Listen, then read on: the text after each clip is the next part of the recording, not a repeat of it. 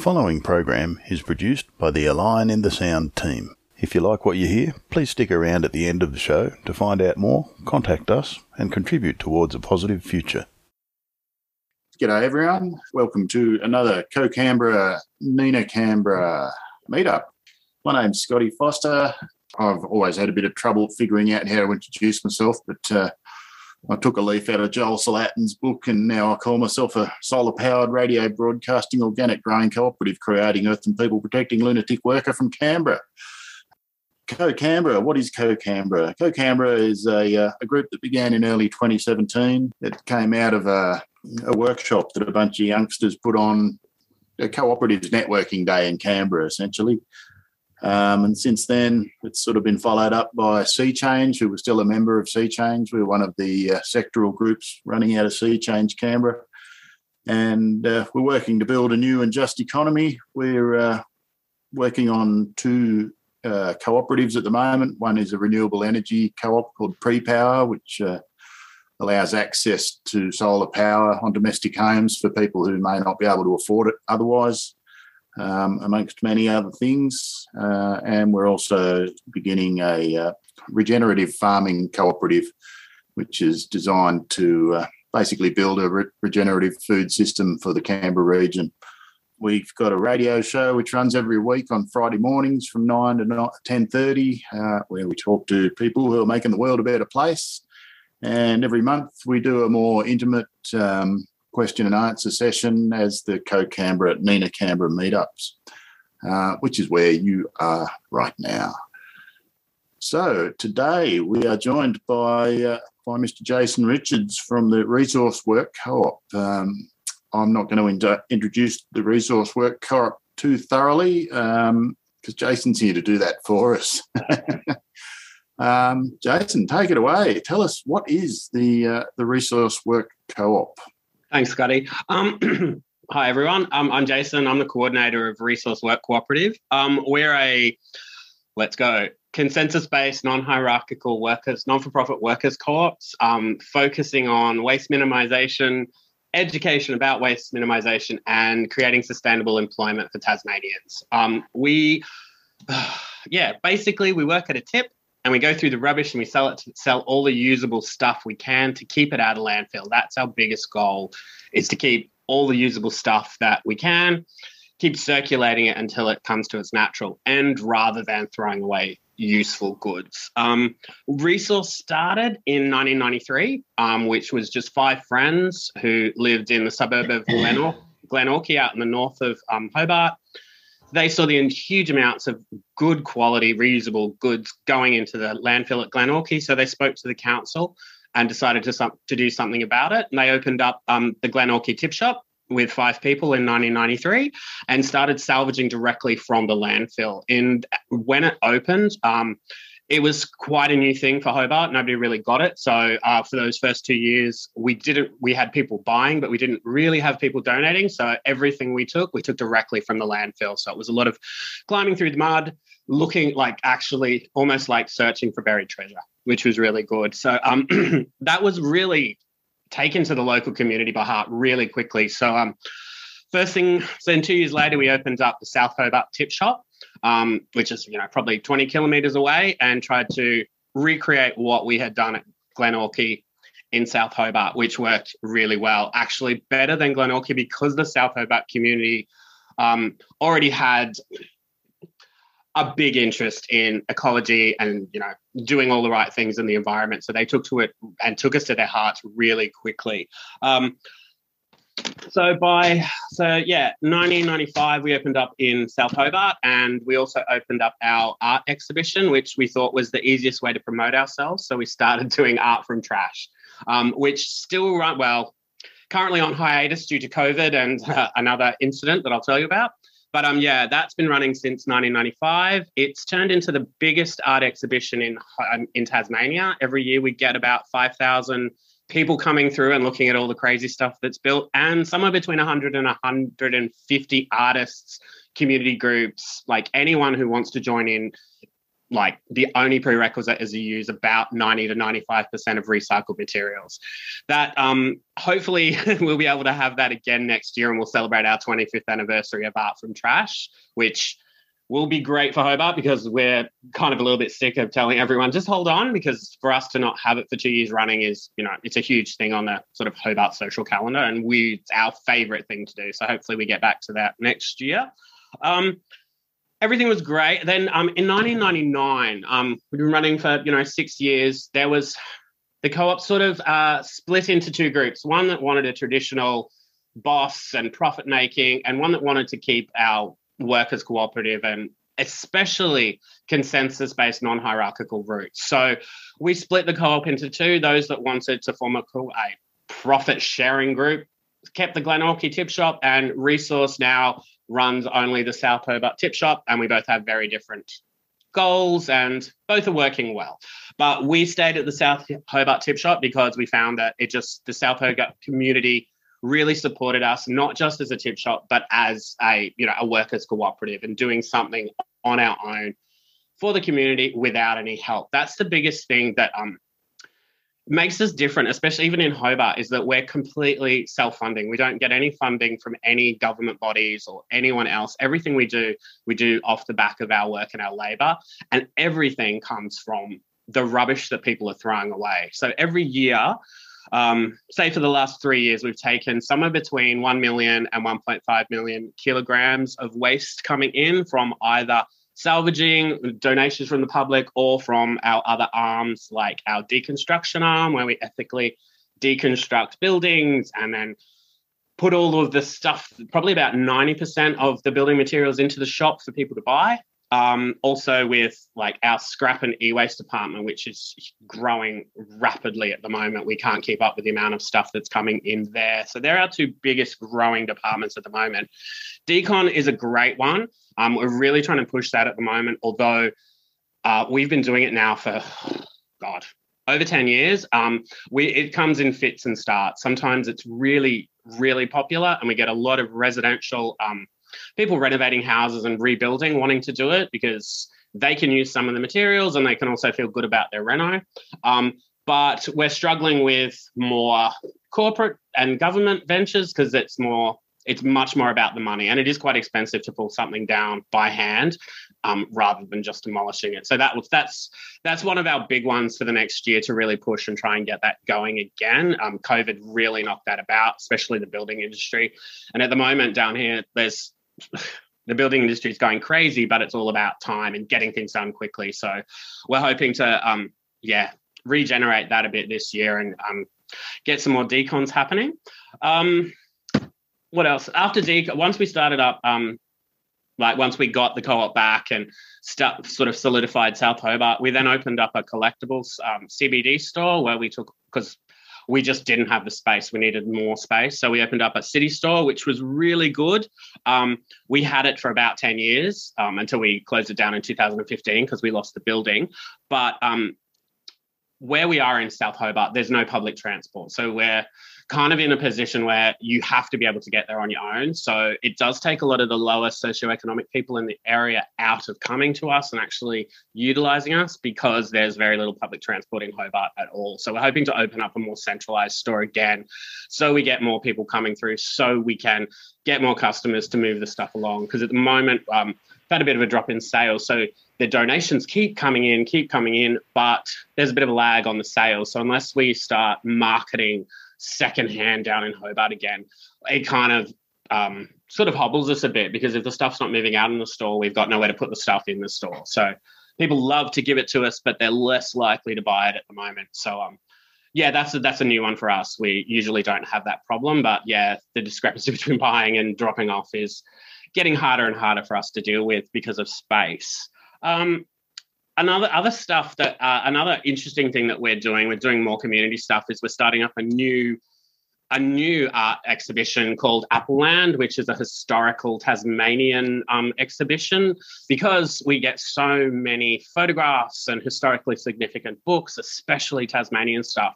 Some of it we don't feel it's right to sell for someone to put on a shelf. We'd rather sort of stockpile it until we can find a space to display it, because a weird thing about Tasmania is that Tasmanians love their history. So every time we do these sort of small things where we're showing people their history, they love it. And it extends that, the preciousness of the past. And it sort of makes people question, what are we going to do with our old photos? Should we throw them out?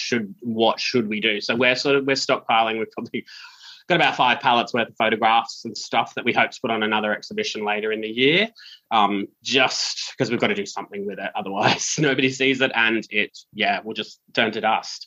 Then we had, in 2004, we had our first of many disasters. Our tip shop burnt down. So we lost the whole site. We still had this shop in town, but it took about 18 months for us to get the tip back up and running. So that happened in 2004. We got everything back up and running, but that started a conversation with the council about the space. And so that started sort of plans for the future where they would build us a purpose-built tip shop, which we actually got in 2015, which is sort of an 800 square meter internal store. And we have 200 meter shed outside for electricals and 400 meters of covered driveways for us to have donations and storage area. So that really turned around the tip shop, and the increase in the amount that we could actually divert from landfill. That was when in that first year, we almost doubled the amount of goods coming in and going out of the store, which was really good. That also, very soon after that, coincided with an ABC program called The War on Waste, which was incredibly beneficial to us because Tasmania, it gets so cold in winter. We used to have pretty much a winter slowdown where everything stopped and we could focus on, the shop and infrastructure. That, as soon as War on Waste hit, that has never happened again. We are just constantly flooded. So we've jumped on that. We've done with their second series, our coordinator at the time, Molly, was one of the mentors with the Taroona High doing their, I can't remember what, I think they were doing worm farming. But yeah, we're really pushing that now because we've realized that the media love us. And so we want to use that to extend the reach in Tasmania. Because we're such a small community, it's kind of horrifying the amount of waste that we deal with just sort of in a, let's say, 10 kilometre circle around us. And Tasmania is such a small place with such beautiful, pristine environment that people automatically want to do something good for it. So the more we can get into the media, the more we can show our face on what we do. We hope the more people will jump on board, and if not come and, actually come to the shop, then think about, what we're doing, or think about how they can, make some small changes in their lives that is going to help. What else have we got? There's so much. 25 years is a lot to get through. What's more interesting? 2009 is when we actually started officially our deconstruction arm. We'd done a few before then, but that's when we really started and created a dedicated department with a manager who went out and sought jobs. Since then, we've probably done about 20 different deconstructions, mainly residential houses. The other biggest one is shop fitting. So we'll go in and pull out just rip out all the shop fittings in a shop.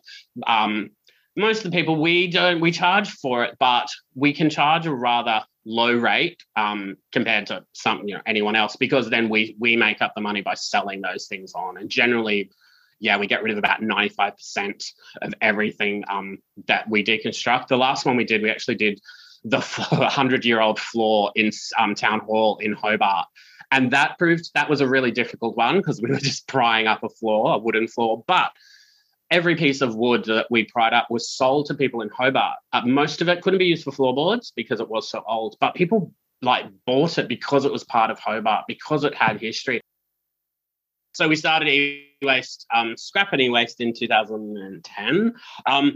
We didn't expect it to take off so quickly. And in the first year, we did 95,000 kilograms when we didn't know what we were doing. We just jumped in. And now, on a good year, we do about 500,000 kilograms worth of just e-waste, which is not even all electricals, just specifically computers and peripherals, not your general electricals.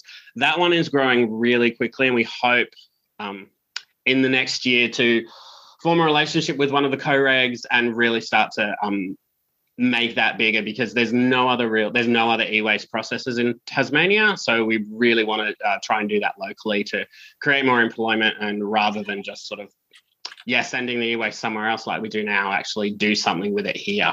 which will be really good. And yes, many councils around the area are really hoping we can do it. Same year, we started our community pickup service. So we offer free community pickups 2 days a week at the moment to anyone who needs it, free of charge. We go out there, take what we can that can be reused and resold. And if we can't take it, then we advise them of A, their recycling options, or B, we will, for basically just the tip fee, take it away for them and they'll cover the cost of the tip fee because everyone has to pay to go to the tip, which is really good. That one is really good, especially for community groups. We work with the Migrant Resource Centre, moving people in and out of their accommodation. That one is, that's always just something we do for the community, but we hope to eventually be able to run that 5 days a week, covering the costs with all of our other departments. 2015, we finally got the shed, which was great. Compared to the other shop, our other shop was basically, I think it's a 10 by 10 meter square shed. This was 500-ish meters squares of stuff. We never thought we'd fill it, and we filled it in a month, which was great. And now it is constantly full to overflowing. And we're at the point now where we're considering a second site of a similar size, so in a different area, so we can continue taking in all the stuff and again replicating what we've done in another site. Since we've opened this, another 5 tip shops around the sort of Hobart metropolitan area have all opened, and there is still a need for more of them. So we hope to go somewhere where there's none and open yet another one. 2017, which is one of my favorite things, we opened Arts Parts, which is an art supplies, sort of a standalone art supplies store on the site where anything and everything gets its last chance before it goes into the tip. Anything we're not sure of what it is, or if it's small and strange, or something like bottle tops, things that, traditionally kids use, we put them all up there. Anything and everything gets a chance because we look at it, it's like that's somewhere where people can use their imagination to find creative ways to use those little bits and pieces or those odd bits of plastic or wood in a different way. So we do a lot of workshops during those days. We open it up every second weekend, and we'll do accompanying workshops so we can show people what you can do with the stuff, which are always free and just sort of a bit of fun to have. But the goal with Arts Parts is to get people really looking at all sorts of waste in a creative way.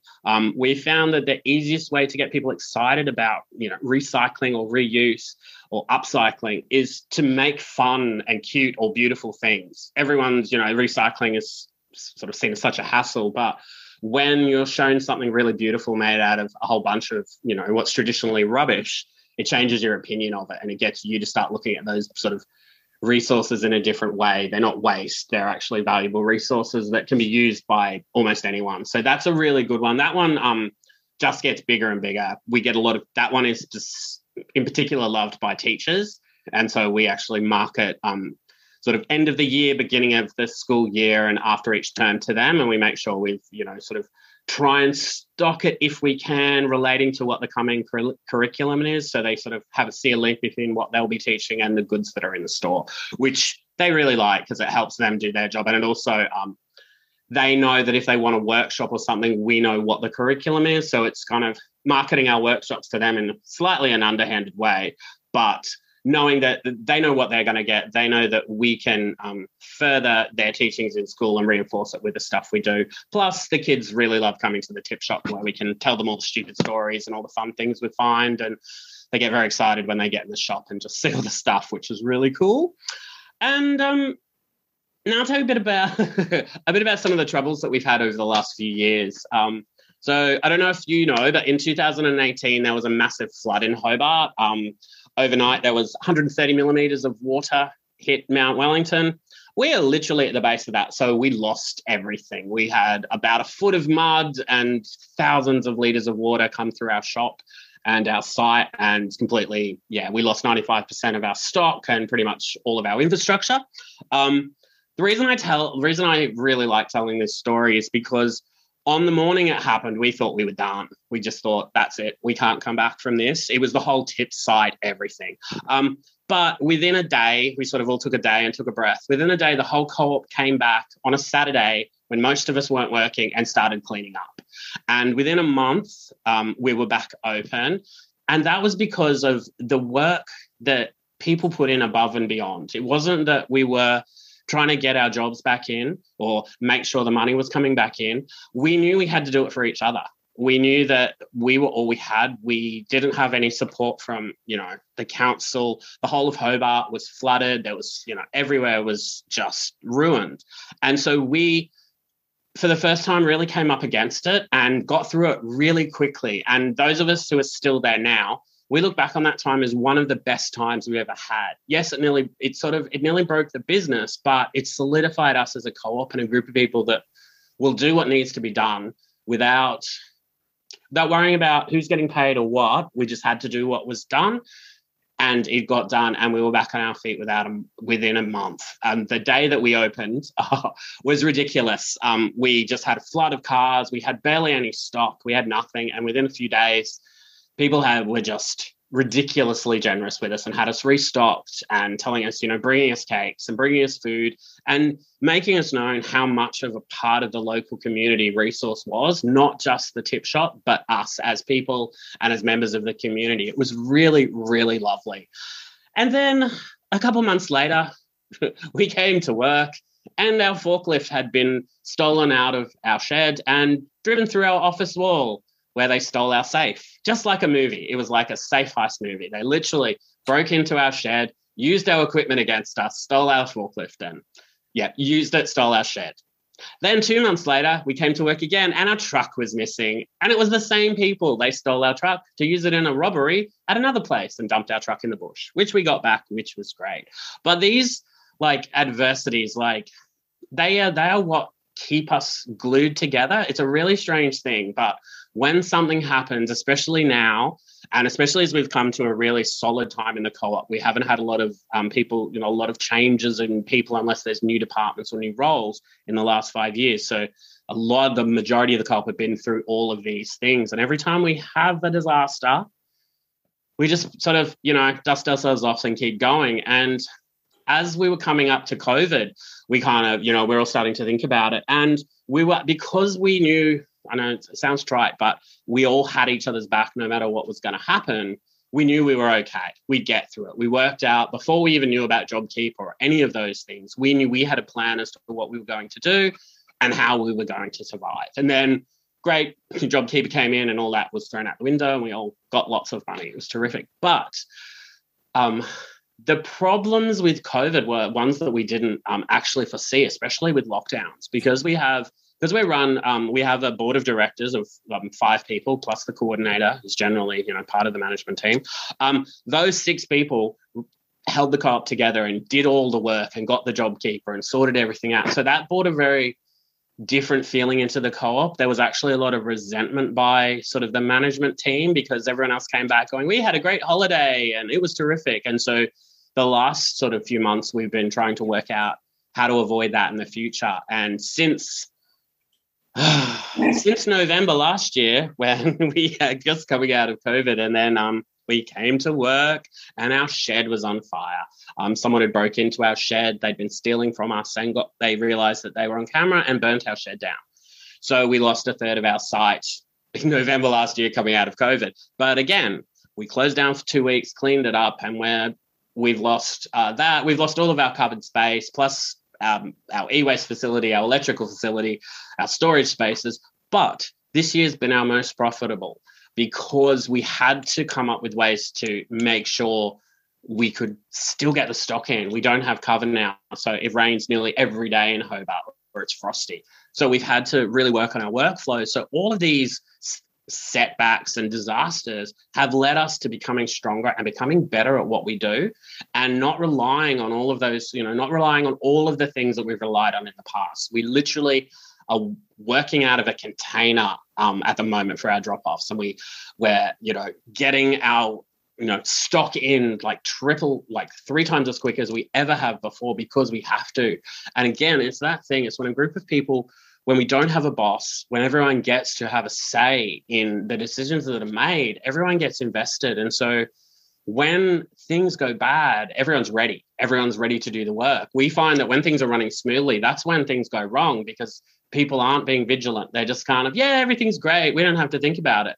But these constant, over the last few years, like trials, they've actually made us work on everything. Nothing at the moment seems to be a problem. We're battling through it. We're getting through it. And we're finding it easier and easier every time. And we put down to the work we've done as a co-op and as a group of people where every single person is important and every single person's opinion is valid. And we find some of the best ideas and the best solutions are from people who don't generally talk or aren't the loudest person in the call, but they think about things. And so it's really important to create that space for everyone to have a say, no matter how hard it gets. And the larger we get, the harder it gets, especially at 33 people, having, especially a Zoom general meeting can be torture and it can go on for hours. But as frustrated as we get, we all know that that's the magic. That's, you put in the slog, you go through the problem, and we get great results. So we're still here after everything, 25 years of craziness and the last 5 years of a massive disaster every year. And we're still going forward. We've just had a massive restructure. We've just created a bunch of new roles. We've just started another new trial, which is timber reclamation, where we're taking old timbers and putting them through a thicknesser and making them look much better so they can be used sort of, in better quality design. So, yeah, even with all of this, the work you put in it, the work you put in when it's not important, the work you put into each other is what gets you through everything. Like I have no doubt the next one that happens, and we're on schedule for another disaster in the next couple of months, we'll get through it. And we have no doubt about that. And that creates a really safe place to take risks, and not just financial, but risks of all sorts that, you'll get through it you'll get through it with your mates. And that friendships that we've created, they might be work friendships, but they're genuine and they're real. And we know we can rely on each other when the shit goes down. And it does go down quite a lot in Hobart, but yeah, it's great. We love it. And yeah, we're growing bigger and bigger all the time. So you should all come and visit. That's pretty much the whole of Resource. So has anyone got any questions? Look, I'll start off. It's Kevin here. Whereabouts is the South Hobart Tip? The South Hobart Tip is in a place called McRoby's Road Gully. So it's just right below the mountain, just behind the Cascades Brewery. Okay. I'm interested in, how did you finance your new building when you built it? We didn't actually. The council offered it to us. We'd proved ourselves in the preceding 10 years, and we were kind of growing in a really random, bizarre way with just sort of putting fences up, and it was honestly getting a bit dangerous. Didn't look too great. And the council came to us knowing the value and knowing what we could do if we had proper support and a proper building. And so, yeah, they built it for us under the sort of agreement that we would work with them on there towards 2030 zero waste in Hobart. So we're a really big part of that plan. That's how we got the place. Look, I'll pass it on to Michael, who's eating, to ask the next question. Sure. How do you know I have a question, Kevin? Oh, I'm sure you do.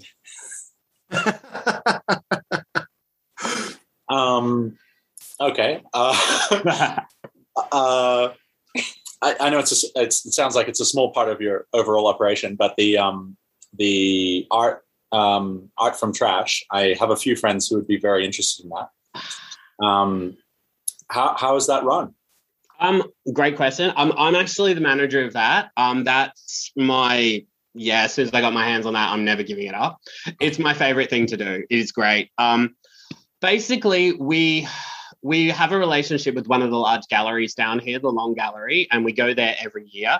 They give us mates rates because we're their largest exhibition of the year. So it's in all of our interest to keep it going. Every year we put out a call in February for artists. They put in They pay a fee of $25 just for admin costs. And then we end up with, last time 135 different works of art and 140 different schools, artists, community groups. I basically put together a running sheet on a week before we start bumping, and we bump it into the Long Gallery where we set it all up. Have an opening night on the Friday night, which is huge, and about 1,000 people turn up with all the local glitterati and aldermans and councillors and everyone who thinks they're somebody. And then we run that for 10 days.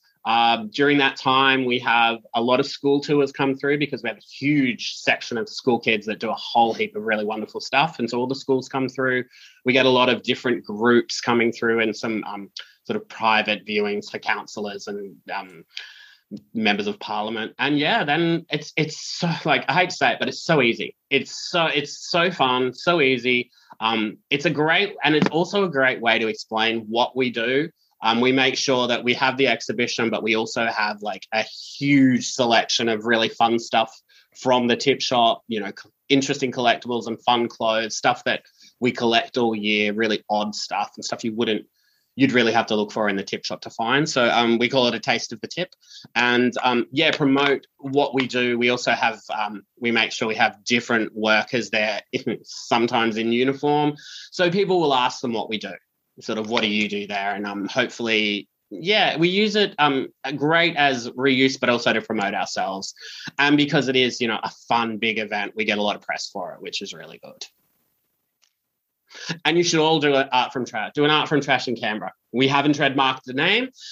There's a new one. I used to work for a place in Sydney called the Bowery Repair Centre at Marrickville. They've just started one.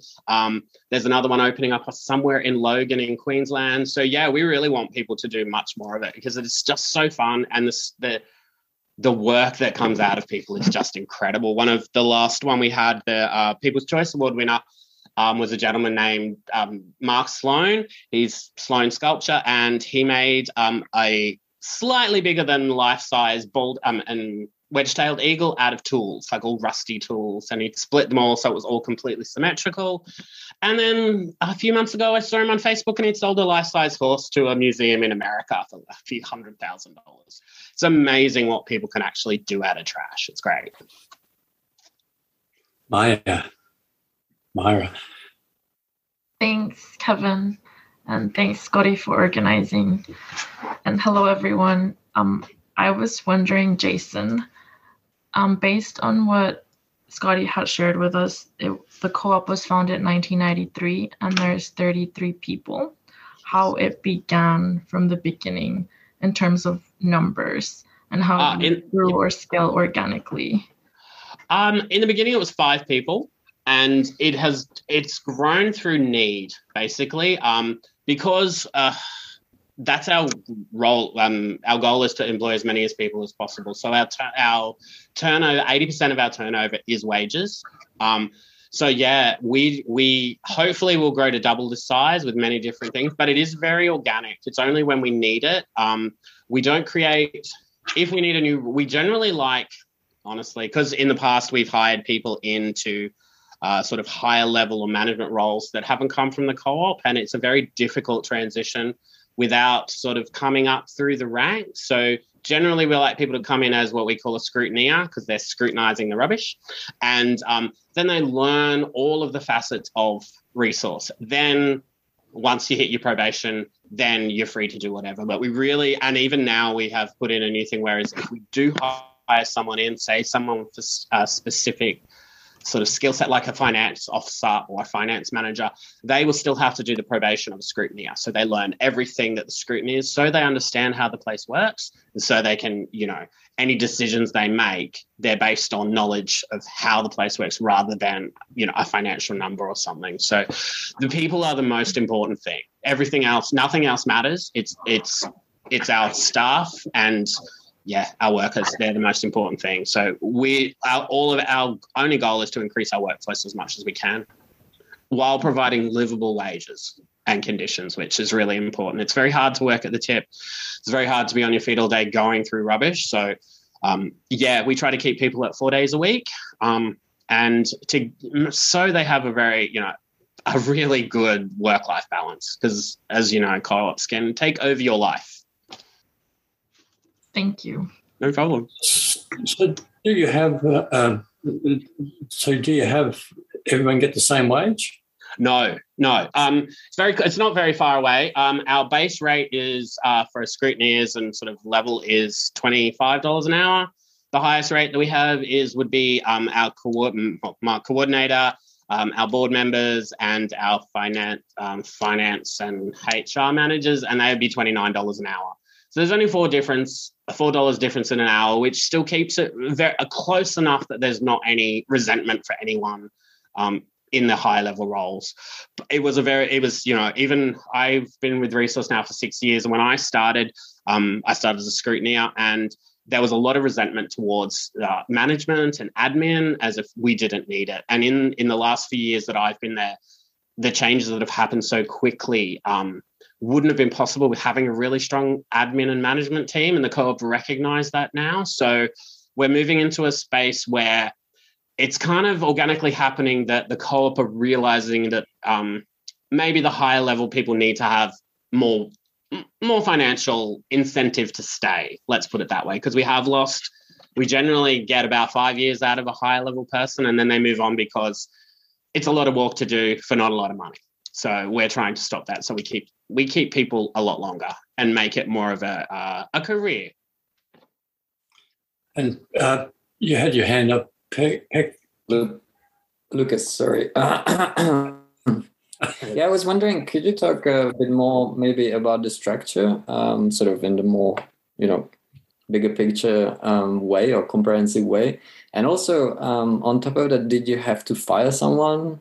And how, I'm curious, about the recruitment process and that sort of stuff. Yeah, we're not very good about firing people. No one's been fired since I've been there. And in the history of Resource, I think it's about 5 people that have ever been fired. Generally, it happens at probation at the first 3 months where it hasn't worked out. That happened with 3 people. And the other 2 people I know were fired for breaking the few rules that we have. And that was for, let's call it violent outbursts. So we struggle with firing anyone. And we will do everything we can to avoid that. We've had instances in the recent past where people have come close to probably needing to be fired, but we've instigated a performance management program, and they're still here. So we're not good at that, but we try and avoid it everywhere that we can. And as far as our structure goes, okay, so 33 people, 5. We'll do it hierarchically, but it doesn't really mean that. So we start off, we have a board of 5 board members who make all of sort of more substantial financial decisions and strategic direction of the co-op. Then we have me as the coordinator, and then either side of me, we have our resource operations coordinator and hopefully very soon our resource education coordinator. And the 3 of us run it generally on a day-to-day basis. We handle all the stuff of the running of the co-op. I specifically handle people and new business and media. The operations coordinator handles all the operations, and education in conjunction with me handles media and our whole education program. And pretty much we're sort of outward facing, the resource coordinator faces inwards. Then we have, let me count them. Then we have work area managers. So they're our department managers. So they would be, I've got a whole list here, there's a lot. So we have the site managers, which handle the tip shop, art from trash manager, a collectibles department manager, electricals manager, pickup manager, decon manager, arts parts manager, computer and IT manager, scrap and e-waste manager, online sales manager, and timber reclamation manager. So there, and then under that we have all of our scrutineers.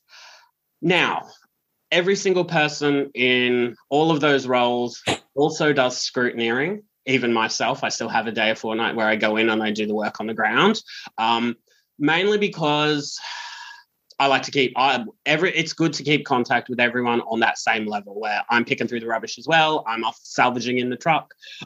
So our structure, the non-hierarchicalness of it, we kind of force each other to do that. So if you are on a sort of, we sort of a more responsible role, it's really good to do a less responsible role, like one of them, sit on the counter for a day, talk to the customers, talk to everyone. So that keeps everyone from getting resentful. And it's also really good to just get away from the desk and spend your day pricing and seeing what comes in. It keeps you connected to the shop and the people, because it's really easy to get sort of bogged down in that paperwork and sort of talking to councils and all of that. Yeah, it's good to get back on the tip.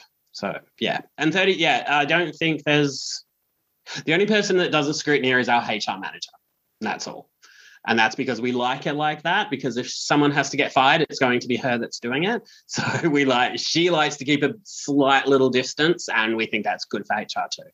And also, actually, a follow-up question, if I can, a little bit about your decision-making processes and like what kind of decisions, who gets involved in. And okay. We found the best way to sort of structure that a bit with financial sort of levels. So anything up to, for me, anything up to $1,000, I can make a financial decision on that. Any decisions that don't have a financial component, pretty much anyone can make that decision to start something or do something. Anything from 1,000 up to 2,500 is a decision that the board can make without question. And then anything over $2,500, anything that changes a role substantially or a new role, that's decided on by the whole co-op. So most of the major decisions are done at a general meeting by the whole co-op. Generally, at a general meeting, we get about 2/3 of the co-op, so about 20 people, varying people, will make most of the decisions. So it's a good amount of the co-op. It's rare that a small group of people make a large decision. And chances are, if that was going to happen, we'd table the decision until we could have more people. We do have a quorum process where, if in the event that a GM only the minimum people can be there is 3 people. That's for a board meeting or a GM. So there have been a couple of times where significant decisions have been made with a really small amount of people, but they're generally decisions that everyone knows that are going to be supported by the rest of the co-op. But yeah, that doesn't happen very often. And how often would you have a general meeting? We have a general meeting once a month. We have a general meeting for the whole co-op once a month. We have board meetings. We have board meeting once a month, general meeting once a month, operations panel meeting once a month, and site manager meeting once a month. We have one each week, and the coordinator and the board chair go to all of those meetings. Mm-hmm. So, Michelle, do you have a question? No. No? Okay. Jones, could you introduce yourself and would you have a question? Nah, not everybody's going to have a question, I don't think, Kevin, which is fine. Here's Jones. Oh, here we are. Hello. Welcome. No, I guess I'll ask, why have you chosen to specialise in recycled materials, like especially from going recycled and off the lot as well? Because we saw so much stuff that could be reused. It was so easy. Like we've walked into every tip and just seen the huge amounts of stuff that you can just pull out without doing anything to and resell. That's basically it. It was just there for the taking. And we decided that hey, that's a huge waste of money, resources. It's destroying our planet. And all it is for us is to pick it up and put it in a shop and put a price on it. It was so easy to do that. And there was such a need that's why we chose it. And every year we have a natural growth rate of around 10% without doing anything at all. So we'll keep doing it because it's still coming in. People are still throwing it away. And until people stop throwing away stuff that shouldn't be thrown away, we'll be here. I can see so much potential once we become more able to break down materials as well, like taking in that steel and refining it, getting rid of all the impurities, casting it. Yeah, that's our goal. Our goal is to sort of what we do now. We know is only we're scraping the top. Once we get some sort of we get the recycling, which hopefully will be happening in the next couple of years. We want to move into what can we do with it. Turning it back into, its raw materials, creating molded plastic whatevers out of bottles, whatever we can do we will do. And we're just, that's our next that's what we see our future is, as recycling it into either products or raw materials for other people to create a new product. Yeah, be awesome to be part of a distribution system for that in Australia, even just with raw materials. Oh, Whereabouts definitely. are you based in Australia as well? We're in South Hobart in Tasmania. Oh, incredible. I was Yeah. just picked up a 20-kilo bag of onions and they come from Tasmania the other day. Everything comes from here. We're great. Best food in Australia. So a lot of minerals come from Tasmania as well, isn't it? Not so much now. Yes, in the previous. Now it's mainly wood and wood chips and salmon, which are all very controversial down here. But yeah, a lot of the industry's gone so much now. A lot of the mines have closed. It's changing rapidly down here. Mm.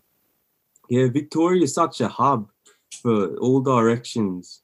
Yeah, that's why we like it. We're close enough that, Victoria's, an hour's flight away, a boat ride overnight. So yeah, it's good that we're here because we can make an impact down here in a smaller way that actually is felt, and we can sort of do it on a smaller scale and hopefully encourage people on the mainland to do it on a larger scale. Mm. I'd love to see just a good network of giving people metal in general, like the right lengths and the right designs. Just raw materials, hardware. That's what we'd like to do. Yeah, a lot of it, like for us, being a non-for-profit, they're huge. Like to do that is an enormous amount of money. So our future is partnering with the right people who've got more than us, but want to move into sort of a greener way of doing things. So we hope to, partner with some other people. As yet, we don't even know who, but to sort of, get bigger business involved, get bigger corporations looking at it, not just as greenwashing, but as actually a money-making thing that is worthwhile them to do on a business level, not just on you should do this to save the planet. Yeah, so we've seen that in Canberra where it's kind of owned at some recycling depots, and it's kind of a guaranteed contract as well where they've got all of it and no one's allowed to take anything out of the rubbish pile. Yeah.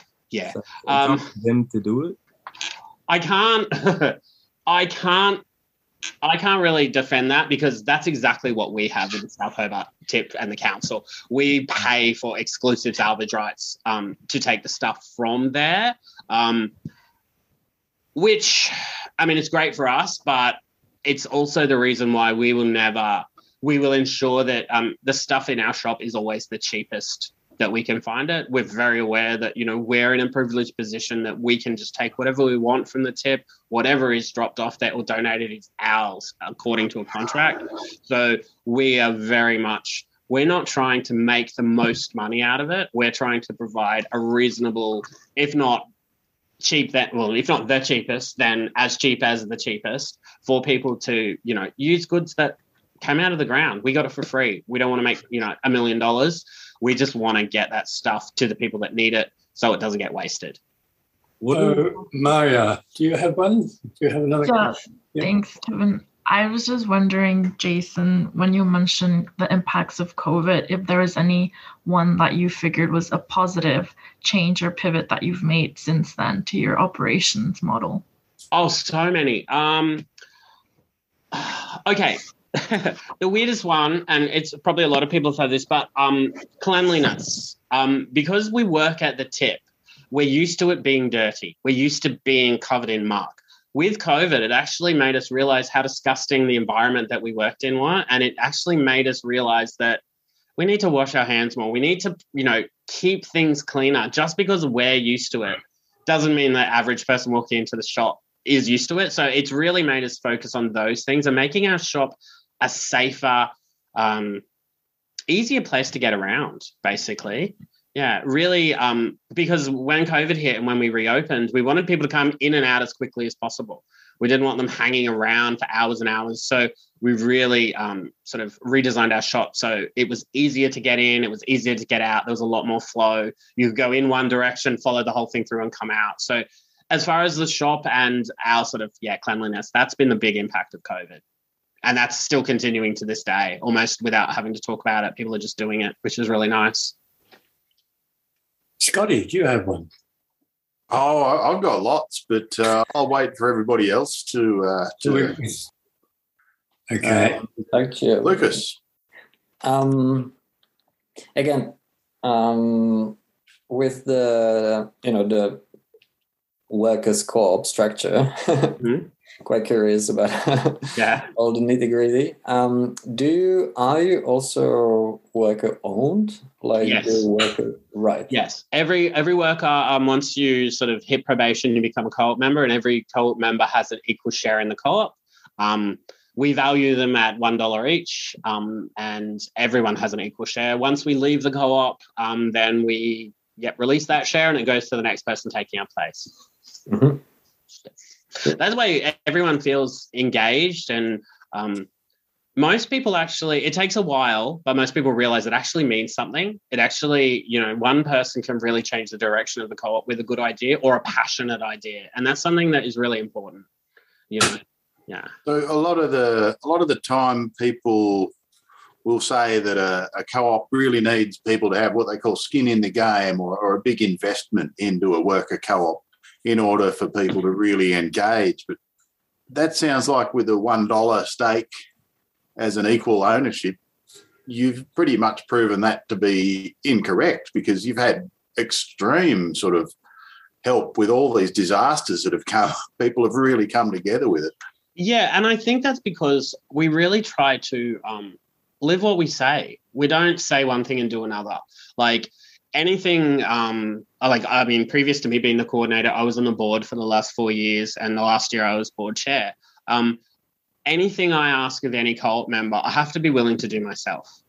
The dirtiest, filthiest, most dangerous, whatever, the most boring, whatever it is, if I'm going to ask you to do it, I have to be willing to do it. And that, I think, is the secret of us. Like, that's our buy-in. We're all doing the same thing. All our work and our labor is our buy-in. We work hard because we're working hard for ourselves. We make the decisions on when we're having a pay rise and how much that pay rise is.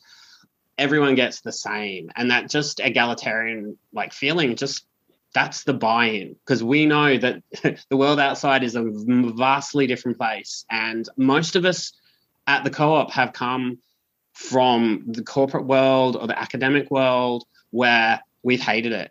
And we've come here because it's like, oh my God, I get to do something I can feel good about and actually have buy-in into the decision-making process. And so, yes, the lower wages or sometimes the filthy, gross stuff we have to do, it all is worthwhile. And that buy-in, that's the buy-in, is that we need no one.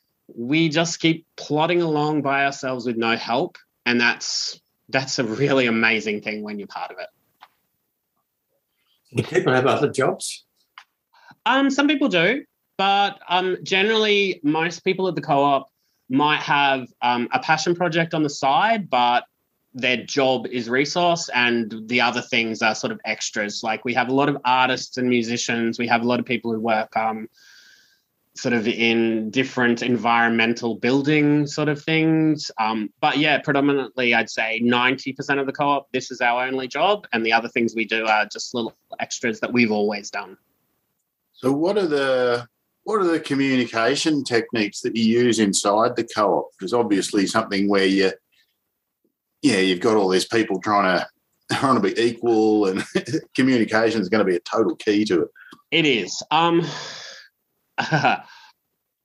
It's going to sound really strange, but face-to-face, it works. We actually talk to each other face-to-face. We might put out emails saying, hey, this is something that's coming up, or this is an agenda for a meeting, but it's when we get face-to-face. And actually, for me as coordinator, taking a walk around the co-op and actually, taking time out of my day to go, hey, these decisions are coming up. What are you thinking about them? And getting real input from people face-to-face makes them feel like their input is important. It's easy to ask for, who's got something to say on email? You can say anything, but actually taking the time to talk to someone before a big decision in a meeting and talk to as many people as you can acknowledges that the importance of their part in the decision-making process. And that personal interaction is really important to us. Like we had We had another coordinator earlier in the year and it didn't work out. Part of that reason is because we at Resource, we call ourselves a strange and wonderful beast because we're not normal. We don't work in ways that everyone else works in. We've worked out a way it works for us. So she found it very difficult to work our way.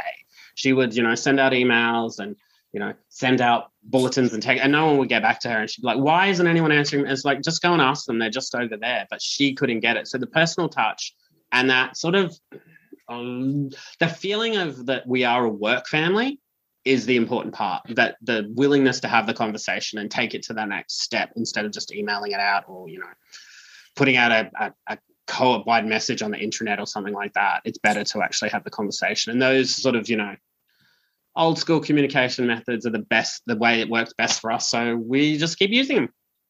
And I guess the way you were sharing the roles around would give you a chance to actually work with people too, because I've noticed during many jobs I've had, working with someone is a really good way to get to know them. Yeah, we like to, and with all of our roles, anytime one comes up, and it may come up like not because someone's leaving the co-op, just because somebody's, I don't want to do that role anymore, I'm over it, or I've done as much as I can, or it's not fulfilling or whatever. So they might move into a different role and someone else will take that on. So the person's still in the co-op. Like, so the knowledge is there, the encouragement from them to the new person, the handover, like working in multiple roles in a co-op is really difficult, but it's also really rewarding because there's constantly something else to do. Like at a certain point in the co-op, I had 7 different roles, including board chair, which is ridiculous and should never be allowed to happen ever again. But it was great because I had all of these different groups of people and all these different people I worked with every day talking about something different. So it was really good for me and I work really well in that place. And having people like in multiple roles, like one day you like, literally one day you might be a WAM of, collectibles work area manager. The next day you're scrutiny. The next day is a board member day. So you're a board member. And then this other day you're, work an arts part. So you're doing a variety of jobs that keeps you interested because you're doing something different every day and it extends your knowledge throughout the co-op. So if someone drops out here, there's always someone else to pick it up and to be retrained in something or someone to jump in and help out. So it's great. It really is. I've been able to do stuff at the co-op that I've never done, never had any experience in, but the co-op's willing to give you a go. And if you succeed, great. And if you fail, oh, well, good try. Let's get someone else to do it. So it's the freedom to fail, which is really good in our co-op, is that we'll give everyone a chance. And if you fail, okay, you weren't the right person for the role, but it's not going to be of a detriment to you within the co-op. You're going to be applauded for having a go. Cool. And just before we move to Michael and Karina's question, do you train up people into what would be called the higher echelons of the business and everything?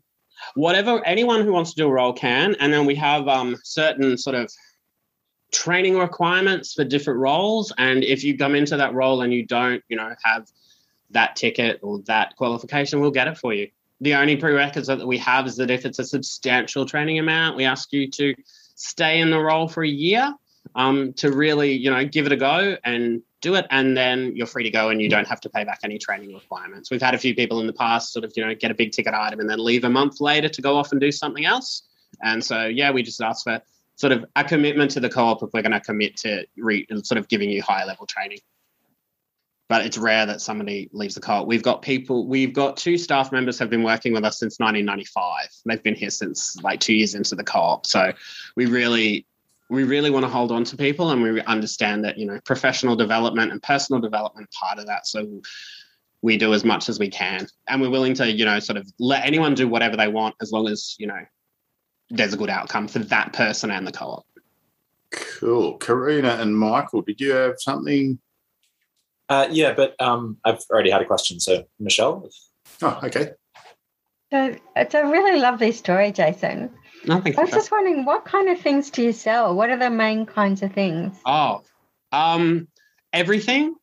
We will sell everything. The only things we don't sell are sort of safety equipment, secondhand safety equipment, because you shouldn't do that. We don't, you don't know what's happened to it. Things like pornography, firearms, basically anything, any sort of dangerous or suspect chemicals.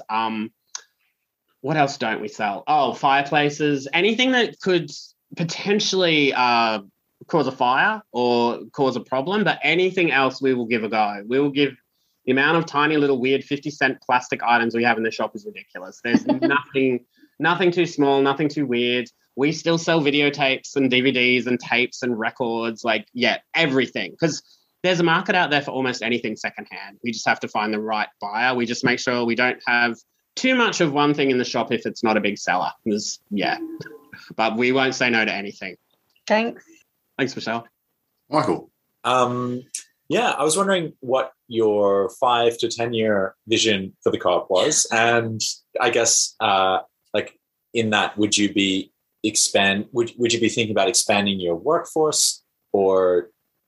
Yes, yeah. I would say yes, just yes. Our 5, we're actually working on our 10 to 15 year strategic plan at the moment, because with the City of Hobart having their zero waste by 2030.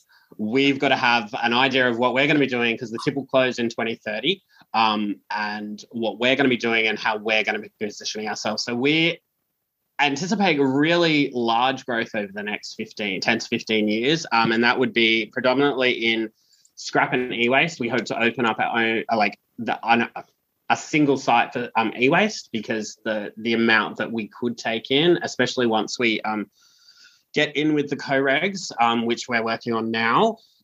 We will open another site for there, a store in town, so we can start having a collectible store and a sort of more, how do I put it, a more higher end clothing store. I don't mean expensive, I just mean better quality. We will also hopefully open another full site on the other side of the river, because there's only one tip shop over there. So we're looking at opening 3 different sites over the next 15 years and taking over a portion of the tip once it's gone. We hope to move sort of where we are, sort of up the hill to the tip. We hope to move there so we can open a compost farm and start making our own compost, because the tip has one, but that's closing down, and we hope to take that over because we've got a couple of people that actually run compost farms in their spare time. So yeah, we're gonna hopefully probably double our workforce in the next 10 years and hopefully end up with 4 different sites. We hope so anyway. But yeah, down here with the closure of the tip, everything is changing. And so we're working really hard with the council to be a very big part of that. Yeah, so here, like Jones was saying before, it's a really weird situation. They've got sort of these drop-off centres where you back your ute up and chuck all your stuff into this little concrete chute, and some bloke in a bobcat races out and shoves it into the thing and compacts it, and it's like nobody gets a chance to scavenge anything. Yeah, that's we've got one of those, a walking floor, but because we're there, we're at that walking floor 7 out of 8 hours a day. As soon as anything good drops in there, we grab it out. So that's it's a weird thing, because most of that, it's compacted and it goes nowhere. Once it's compacted, it's just rubbish. Like, I think it's really strange that they don't sort of everywhere, every drop-off point should allow someone to come and salvage those goods, because once they're compacted, it's broken, it's rubbish. It then just goes into the ground. So you've got the role of the bloke who's driving the bobcat who'll come out. No. We get in between the bobcat and the rubbish. So okay, yep. The council have really pushed the tip to work with us. So they will wait for us to go through the walking floor before they compact it. They actually will pull stuff out of the walking floor for us and let us know that it's there. They're actually a really big part of reducing their landfill as well, because, their numbers look better when we take stuff. So, yeah, they're really supportive of us. More places should be doing it. But the fact that we're a non-for-profit, that we have a contract with City of Hobart, every other tip shop around here, other than Glenorchy, is pretty much owned by some, what are they called, Hazel Brothers, which is a construction company. So, a lot of councils are putting in that to tender, so big business are going in, and it's sort of changing the landscape. It's not it's more about money. So the prices are going up. The stuff that's coming into those stores is not as diverse as ours because it's got to sell. Whereas because we're not worrying about our sort of, as long as we can pay the rent now, staff, we're cool. So we can take a risk on a whole heap of other stuff that other people can't. When you're a not-for-profit business, every little thing you've got to, that's too much floor area for that thing. Whereas we recently took 5 pallets of different coloured glass bottles just because they were either going to come to us or get thrown away. So we thought, all right, we'll give it a chance. We sold some of them. Hopefully they'll sell. But we can take that risk because, our goal is to just keep running, not make, a buttload of money. So that's, it'd be great if there were more non-for-profits doing this because it's, for us, it's actually, you're getting the stuff for free. We might pay rent, but we pay a relatively low rent because it's a tip. What else are you going to do there? And, that stuff, it's free. We've worked it out. It's about $1 a kilo. That's what we're worth. So, and kind of reflective of that, we take in about, around 1 million kilos a year. We make around $1 million a year. We spend about 800,000 on staffing, and the rest of it goes on, electricity and tools and trucks and things. So, it's a really good thing to do as a not-for-profit because your stock is free. So that's the key is that we can take. What about the stuff that you wind up not being able to sell? Are you able to just chuck that back in the chute and sort of nod wink and you don't get charged for it? Or? We don't get charged for it, no. It's part of that because the goal is to reduce landfill. The council were really good with that and said they waive 90% of our tip fees. Certain things like if we do a decon and some of that stuff doesn't sell, that will pay to put up the tip because that's usually a building material, so that's a different thing. We don't pay for general waste. It's just extras. Like, we had some PCBs or some sort of toxic stuff that we might end up at us because the customer's not told us about it. That kind of stuff we'll pay for, but on the whole we don't, which makes it really good for us. It makes it, it's in their best interest not to charge us. But knowing that we possibly will get charged, our throwaway rate is about last year it was 12%. So 12% of what comes in goes back to the tip, whether that's because it sat in the shop for a while or it got ruined in the rain or it was rubbish in the first place. Cool. So how do you deal with conflict? Because there's pretty likely to be conflict with that many people working together. We're pretty good. Generally it's interpersonal sort of personality clash stuff. We just try and deal with it head on. We have, if it comes to that, we generally myself or our HR manager Mona will try and do a mediated conversation in the first place, and just sit down with them and find out. But then if it gets to if it's much worse, we will take it on to. We have had mediated conversations with our EAP provider and with workplace consultants just when it gets to a really kind of violent place. We've had that a couple of times. Generally, I can't think of a time where it hasn't been worked out and the people have found a way to work together. There's one instance where someone was fired and kind of came back to try and seek retribution, but that was easily handled. That was just removing someone from site. But generally it's lots and lots of talking and trying to create a safe environment for people to actually air their grievances before it becomes a fight. Like every general meeting and actually every morning we have a check-in with everyone just to make sure how's everyone going. Just even if it's just, I slept badly or, I'm having troubles at home, just to let everyone know what's happening a little bit with that person. Because it can be just I had a bad day and, a fight might happen because someone's tired, or someone might snap at someone. And depending on the day, it could be nothing or it could be a massive thing. So it's trying to just keep the friendships going and that everything can be talked about. Nothing's too big that we can't talk about as a group of people and we'll deal with it. So it's, just keeping everyone feeling on that same level, that no one's more popular than anyone else and everyone's, equal and everyone is as important as everyone else, kind of alleviates a lot of the drama.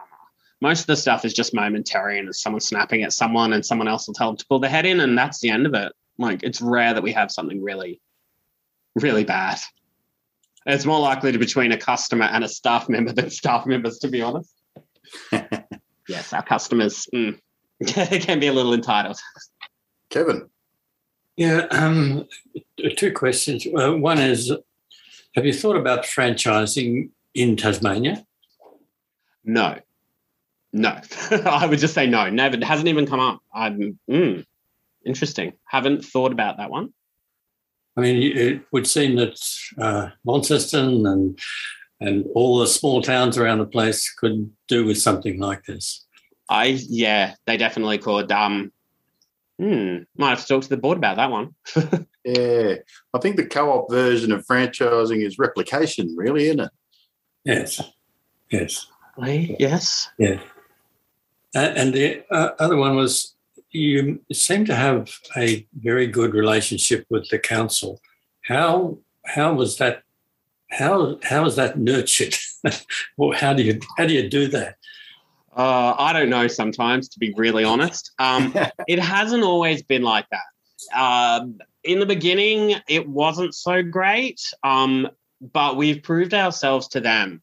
We've proved that we know what we're talking about, and we're showing actual results and outcomes. So they now trust us that we know what they're doing.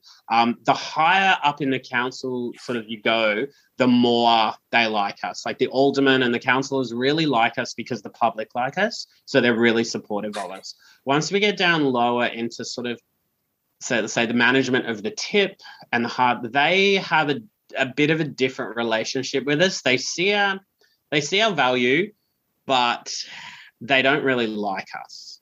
We get in their way. We stop them stealing copper from the tip, and they have to follow rules that are set up by the council. So, they're not allowed to, the workers of the tip aren't allowed to take anything from the tip. They want something that's dropped off. They need to bring it to us. We have to price it and sell it to them. We do that all the time. We do it really, really cheaply, but they don't like that. So depending on the management of the tip at the time or the workers, it can be quite fraught on the ground, but the council and everyone else in the council absolutely really loves and supports us. So the tip kind of just have to get on with doing their job. And we try to, not get in each other's way. But it's been a real struggle. And even there's some people in the council that don't like us, but we know who our allies are, and we've learned to use them in the best way we can. Another case of precious metals creating conflict, eh? And it doesn't help that we don't ask them for anything. We don't ask them for any money. They don't fund us. So they kind of we're doing something for them that's almost free. Are you currently the biggest worker-owned co-op in Australia? As far as I know, yes. 33. Yes. But that's what we've always been under the assumption. I think when we hit 33, old coordinator Molly was like, we're the biggest now, but we claim it until somebody tells us we're wrong. I think there was one briefly. The CMAC Industries in Sydney was bigger than that, I think, but yes, they are no more. So. And we're still here. Although 30 is pretty hard. 30 that was a transition from a private company into a co-op. So quite a different situation. Definitely, that would be I wouldn't like. That'd be extremely hard. Yeah, they were doing a good job of it, but a whole bunch of circumstances combined to, just basically pull the plug. Very unfortunate, really. That would have been very good. So there's Food Connect up in Brisbane, which is an amazing food hub thing, and they've recently, a couple of years ago, done a great big crowdfunder and actually bought their own warehouse that they were using for many years. And are you thinking of actually buying your premises in any way, or is that an option where you are?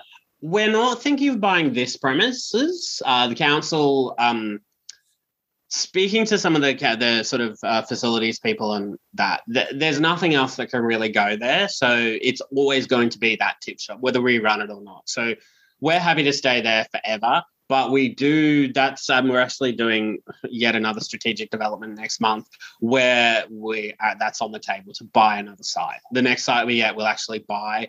COVID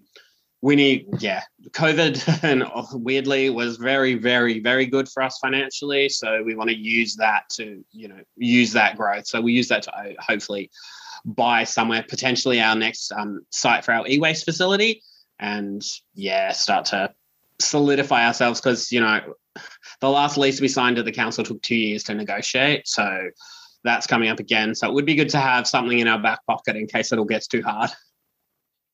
Yeah, and I guess following up from the question I asked before about the lack of a tip face in Canberra, do you reckon it would work without having the tip face to scavenge, or having access to your weird little concrete chute with the bobcat would be good enough? It would now. Now, since we've had the new site, the biggest thing has been getting people to drive through our driveway. So in the last since 2015, we probably have about 70% of the cars driving to the tip shop driving through our driveway first, so we can take whatever we can out of their car before they go up the tip. It definitely can be done. And in Sydney, when I worked at the Bower, I ran the collection and rehoming service. We didn't have a tip in Marrickville. We had a truck, and we had 5 days a week of donations and pickups. So it can be done without a tip. You just have to really market the donations thing and getting people in the habit of coming to you to drop off or offering a pickup service. And that's like the Marrickville, the Bower has been running for a similar amount of time, since the mid-90s as well. And they started off in a very similar way. One truck, a few people, and there they are, like 20-something years later, still doing it. So, as long as you can get the people to you and in a place that's easily accessible, easy to drive in and drive out of, and you market it in the right way, you can do this anywhere. And we found now that stats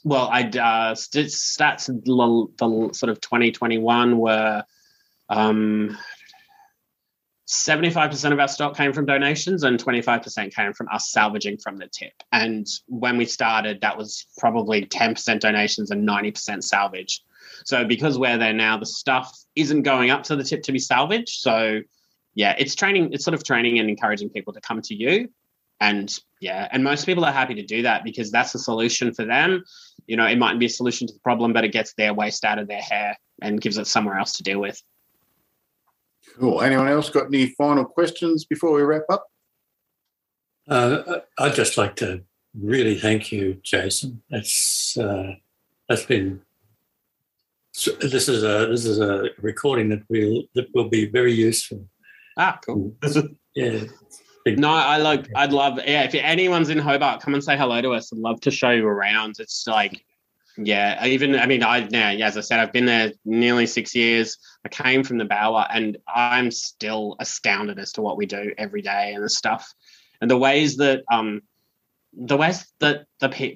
people in the co-op just come up with different ideas to do stuff and ways to recycle and ways to, pull stuff apart and salvage this part and that part. And it's just incredible. And everything, like it's probably the best job I've ever had. And I come from a fashion marketing background, so I was part of the problem for a long time. And to see the other side of it now and see the horrible amounts of clothing and trash fashion that comes in, it's amazing what we do. And we're just scratching the surface. We just, we need we need a resource in every town just to deal with the clothes.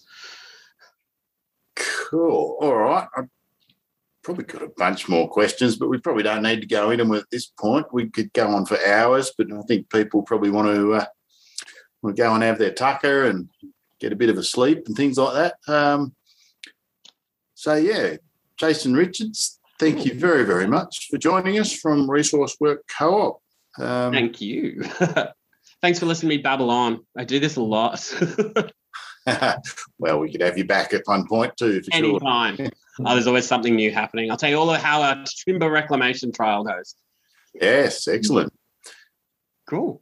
All right. Well, thank you. This has been another monthly meetup from Co-Canberra, Co-ops Commons and Communities Canberra, and NINA Canberra, New Economy Network of Australia, Canberra Regional Hub. Thanks, Thanks a lot. Jason. It's really great. Great. Thanks a lot for Jason. listening. You have been listening to an episode of A Line in the Sound, the podcast made by Co-ops, Commons and Communities Canberra, Co-Canberra for short, the New Economy Network of Australia, or NENA, and Radio Behind the Lines from Community Radio 2XX 98.3 FM in Canberra, Australia. Co-Canberra is working towards a cooperative Commonwealth. Our work builds strong communities, extensive commons, and a network of climate cooperatives. The New Economy Network of Australia is a network of individuals and organisations working to transform Australia's economic system so that achieving ecological health and social justice are the foundational principles and the primary objectives of the economic system. Behind the Lines has been running for well over 30 years on Canberra's oldest community radio station, 2XX. We do extended interviews with anyone who's trying to make the world a better place. All three are volunteer-run, so if you like what you heard on this episode, join us and become the media. To join up with the New Economy Network of Australia, sign up at neweconomy.org.au. To help out with Behind the Lines, or to help our editing team finish off a mountain of good Australian New Economy info, which includes editing training, contact us at behindthelines98.3@gmail.com. and see 2xxfm.org.au, where you can subscribe, donate and volunteer to Australia's only alternative voice, community radio. If you're not in Canberra, there's definitely one near you. To help out with Co-Canberra, contact us at info@cocanberra.org.au. That's COCANBERRA.org.au. Or come along to our monthly meetups, which we share with NENA Canberra Regional Hub, where we explore any and all aspects of the new economy. Find out what we're up to at cocanberra.org.au. And finally, if you want to help fund me, Scotty, to go full-time with this and lots of other related work, look up Liberapay, LIBERAPAY, and search for Community-Supported Scotty. From there, you can find out about all my other projects and donate to help create a new, appropriate economy. Thanks.